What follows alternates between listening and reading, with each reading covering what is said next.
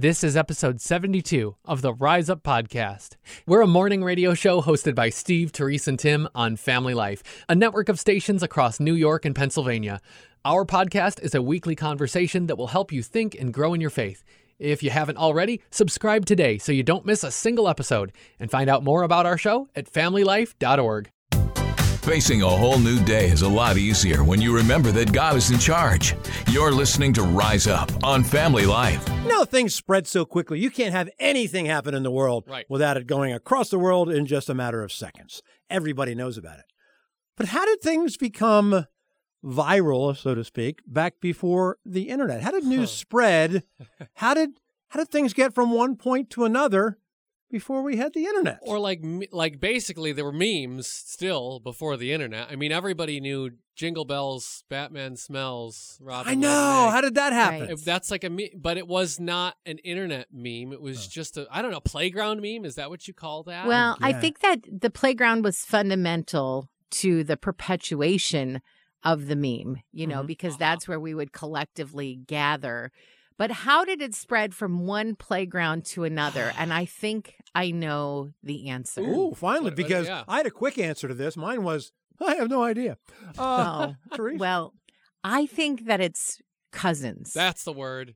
Gotta be it. Because when we were kids, you would spend a lot of time on the weekends with your cousins, you know, and everybody would like get together at Grandma and Grandpa's house and you'd play and you'd learn like the new, like you drink Dr. Pepper, don't you know, the little hand slappy things that you would do and, you know, little yarn games and the silly things that people would say on the playground. And then you would become the cool kid if you took something from one school district to another school district. So if you had cousins at another school district, you could be in on the ground floor of some good playground smack. This now makes sense because we had cousins from, and this is serious, some were in the Midwest, like we were in the Philadelphia area. We had some cousins that came in from the Midwest, like Chicago, and then some all the way from the West Coast. So that really makes a lot of sense. That's how things could spread from the East Coast to the West Coast and back and in between. You're onto something. That's really interesting. I did what any modern person would do to try to figure this out and went to Reddit to see what the internet thinks about how things spread before the internet. That's kind of meta, isn't it? And Reddit's opinion, one opinion I thought was a very interesting theory, was military families, like military bases. So this user's opinion was that in school systems where there is a military base nearby, you've got this whole influx of families that come in and they go into the school systems and they share trends and they do things like kids do and spread ideas and rhymes and rumors and all that kind of good stuff. And then families get all plucked up and removed at all at once to another part of the country. So that's kind of like the cousin theory only happening en masse, with maybe this was going on through military bases and military families. That was one theory that I read. I thought, I think it could be something to that. That's pretty interesting. I have another thought that just came to me.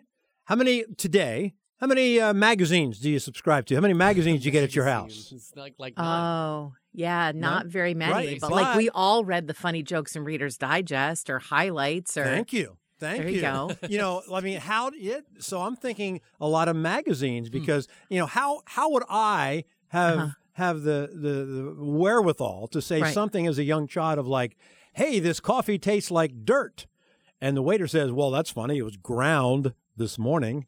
You know, that kind of amazing humor right out of highlights. Right. And then someone, my cousin from California, would have the same. See, it was because and of the see, magazine. the thing is you would not necessarily have the same subscription. I think this is where orthodontics is pivotal because how many afternoons did I spend in the orthodontist office waiting to get my, wire tightened where I would have nothing but Highlights magazine to commiserate with. The other thing is Wait that a there minute, was you said commiserate. Whoa. Well, I think we also had a collective viewing of television that happened.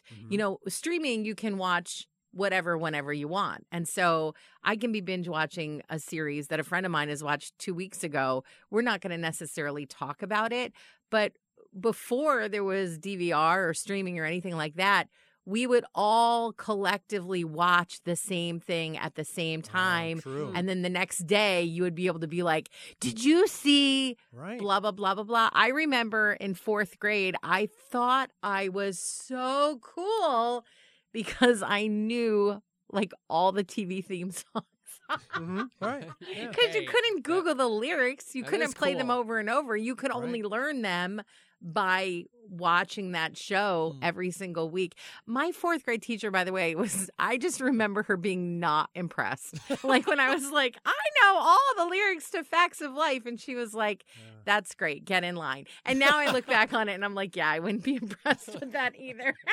But look how handy that's come in your life, in your career. I've used that so many times. Wow, that's right. The TV shows, that's a good point, because we all had to watch them. We couldn't like say, I'll leave the room and come back in 15 minutes. You had, if you left, you had missed to watch. it. Yeah, right. You missed it. And we watched the commercials too because you couldn't zip past them. Wow. So I think we can attribute it to Cousins, the Orthodontics, Highlights magazine, collective TV watching. We just had a different culture then, where we would get together in different ways, where we get together now on the internet. But let's not get together in some of those other ways. Yeah. Like if your kids have cousins, don't just let them meet on Mario Kart. Like actually get together once in a while. What a cool thing that would be. Yeah, Fortnite isn't enough. You need to like actually build forts with people, which there's another one. Yeah. How did everybody know about building forts? It was like there's not just one family. Everybody built blanket forts. Well, pillow God forts. does impart us with certain wisdom, and I do believe blanket forts is in that repertoire.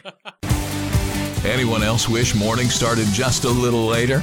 Yeah, we get that. It's Rise Up with Steve, Therese, and Tim on Family Life. Was that the studio door locking? Escape if you can. It's the Rise Up Escape Room, Dad Edition. Oh, a themed escape room, you guys. This will be great for team building. What about the third of the team that isn't a dad? Your first clue. Where will you find the key to this puzzle? I don't know. The ceiling? Allow me. It'll be the last place we look. Way to go, sport. Next question. What is the proper response to one of Dad's hilarious jokes? Hang on, I got this one. So funny you forgot to laugh, huh? Hey, I like this guy. Your next task is to assemble this children's indoor play castle. Ooh. Following the manual. I'll try, but they don't make them like they used to. That's how they get ya. This is going to be a long morning. I just hope the escape room lets us out soon. I'm hungry. Nice to meet you, hungry. Hey, I'll have to use that one. A really long morning. They're morning people because they love mornings and people. It's Rise Up with Steve, Therese, and Tim on Family Life. Dad, do you know how to fix everything? Oh, yeah. Kind of goes with the whole dad thing. Wow. And when you're a dad someday, you'll have a son to do the weed whacking while you drive the riding mower. Okay. That's my good sport. Hey, God. I'm trying to be your good sport right now, but it's a lot sometimes. Am I doing the best that I can for this family you gave me? Am I leading them well? And then there's my parents. You know everything going on there. Boy, I gotta say, this sure is a beautiful day you made, God. I guess what I'm trying to say is I don't always feel like I'm the man for the job, but apparently you did. Thanks, God, for doing the whole dad thing for me. Well, hello and good morning. Thanks for starting out your day with Steve, Therese, and Tim. This is Rise Up on Family Life.